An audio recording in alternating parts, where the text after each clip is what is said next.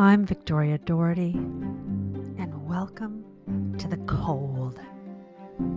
Cold is the way revenge is best served, the way a war was fought, and the way a story should be told. Vladimir Mayakovsky committed suicide at the age of 36 by playing Russian roulette until he lost. Both poet laureate and shameless Bolshevik flack, he'd always fascinated Cosmo Zablov, and the KGB spy found disturbing parallels between his own life and that of the young, brooding poets. First and foremost, what Mayakovsky was and what he wanted to be were two very different things, and Zablov knew this pain well. Although he wasn't a poet, and had never cared about being a revolutionary like his imagined counterpart, Zablov was a remarkable manipulator who had always wanted to be a brilliant tactician. That was a short excerpt from The Hungarian, which is book 2 of the Cold War Chronicles, second novel that I wrote in that series. And I was thinking about that passage this week as some friends and I were having this long and winding talk about childhood dreams. We each told our story of our own childhood dreams, prompted by this question of the week, which is the way we've been keeping in close touch during the course of our busy lives. All of us are bound to answer, unless there's a tsunami or something. So I asked, what was your childhood dream? My friend Ellen chimed in immediately. She was, I expected that of her because she is just so completely focused, and always has been. And, she said instantly, I have always wanted to be a writer. And she is one. Fiction has been a constant in her life, throughout moves and changes in relationships and child rearing and illness. It has never left her side, and she cannot imagine herself doing anything else. Not even when she was a kid and her friends wanted to be fairies and firemen or just, super rich. When it was Ellen's turn to float out her heart's desire, she always said, writer. However, Ellen was the exception. She was, as I said, is this incredibly focused individual. What was so interesting about how the rest of us did not end up actually pursuing our childhood dreams, but somehow those dreams just informed our careers and our sensibilities and lifestyles, so they were not lost at all. Now, the dreams may not have been a constant, in our lives the way they were for Ellen, but more like a constant companion. That friend who's always whispering in your ear and saying, want to go on a road trip? Are you going to go all the way with him? Let's ditch school and go to the beach. Case in point, when I was a kid, I wanted to be Carol Burnett more than anything else in the world. And I should say Carol Burnett turned 89 this week. And I have been thinking about her a lot because I watched her variety show every week. I memorized her skits. I even wrote my own and even filmed a few of them on this old Super 8 camera. Well, it wasn't old then. Being funny, making people laugh seemed an honorable profession to me.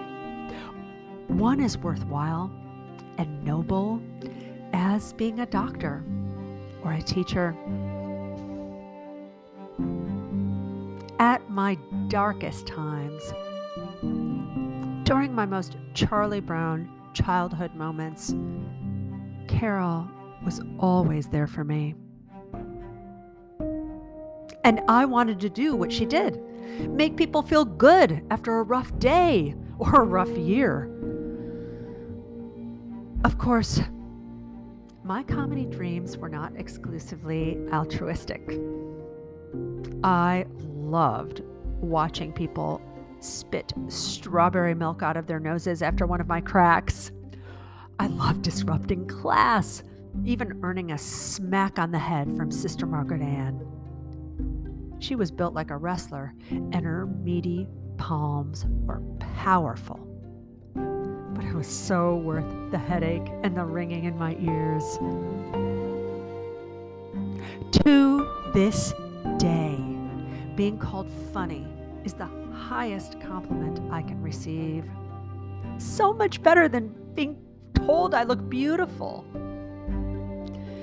When asked by a mutual friend what first attracted my husband to me, he said, "She had a real sense of humor. Most women I've gone out with like laughing at jokes, but they never make any." That made my heart flutter. Yet somehow, even though becoming Carol Burnett was, without question, my fondest dream, I became a novelist who writes thrilling spy adventures and epic, heart-wrenching love stories, historical fictions, fantasies, all very serious stuff. But I can't deny that there's a deep current of humor in everything I've ever written.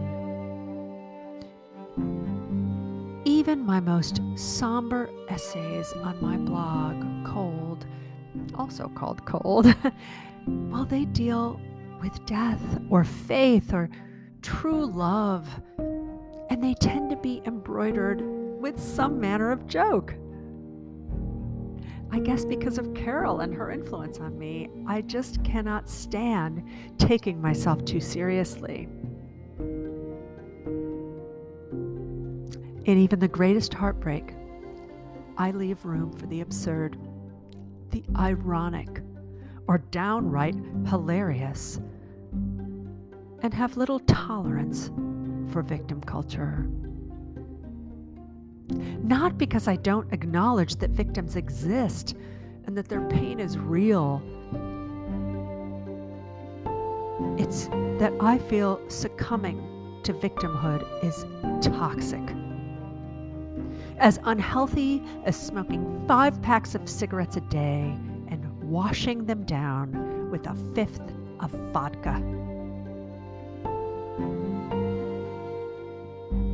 I see a sense of humor as a trait of good character, not just a fun personality feature. During the course of my life, a person with no sense of humor has typically been my natural enemy in the wild. We circle each other carefully and usually just end up backing away. But while chasing off the sullen and tedious, my childhood dream has sucked into my orbit people who share my worldview and don't even blink when I tell them that Carol Burnett has had the greatest influence on my life. Not Gandhi, not Martin Luther King, but Carol. They not only understand, but they say, "Oh, I totally see that," because they've had a similar journey. My friends Nick and Jess both took some of the best parts of their respective childhood dreams and helped calibrate them for their growth and changing needs. Jessica wanted to be a movie star, but but became a tech entrepreneur instead. Now, those are seemingly unrelated careers on the surface of things, but if you could see how Jess lights up any room she enters, you'd understand. She loves making the pitch and hatches approximately 3 life-changing, shit-disturbing schemes a day. She is a charismatic and ethical leader. "You are a movie star," I told her. Her husband, Nick, wanted to be a baseball player, but now writes baseball mysteries. His alter ego, Johnny Adcock, is an aging major league pitcher who supplements his diminishing baseball salary with high-priced gumshoe work, helping rich friends being blackmailed by murderous gold diggers and such. I bet Johnny Depp could have used his services a few years ago. Well, anyway, by writing baseball mysteries, Nick has gotten to hang out with a crew of baseball players he's interviewed for research. He's played ball with them, drank with them, lived vicariously through them. And maybe that's what I've hit on here. The vicarious part.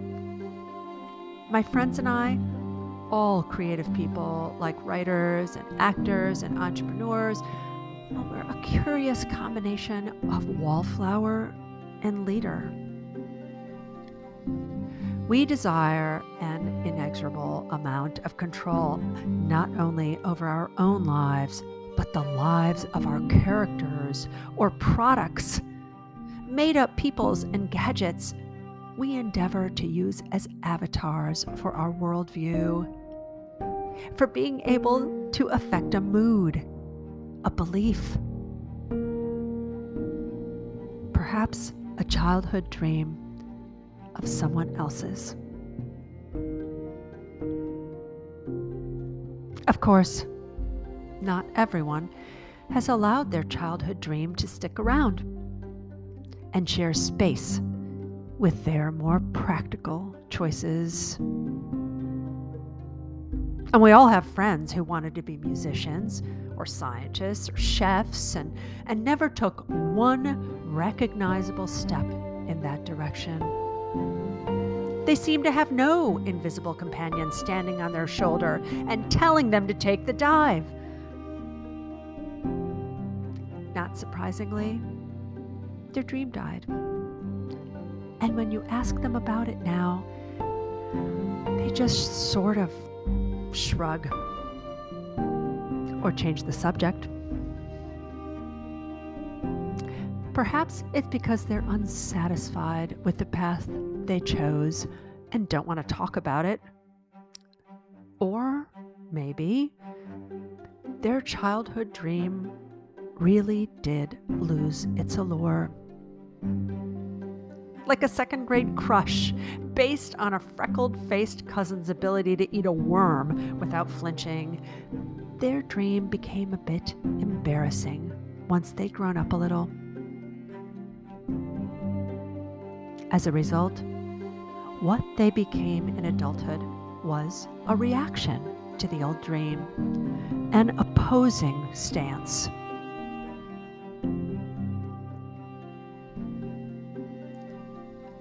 Whatever the case, whether we fulfill them, absorb and repurpose them, or reject them outright,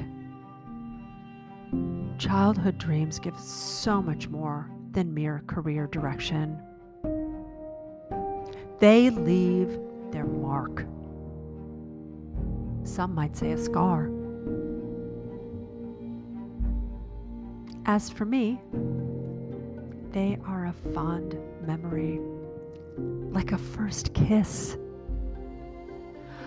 I remember the taste of his lips, the thrill, the way his hand stroked my back and inched its way under my t-shirt just to feel my sun-kissed skin.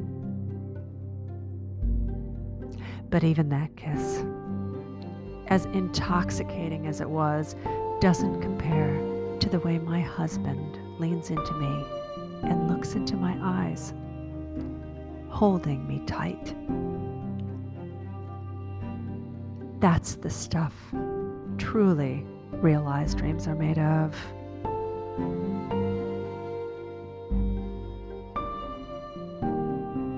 So what are your dreams? What were they? What are they now? How have they manifested themselves in your life?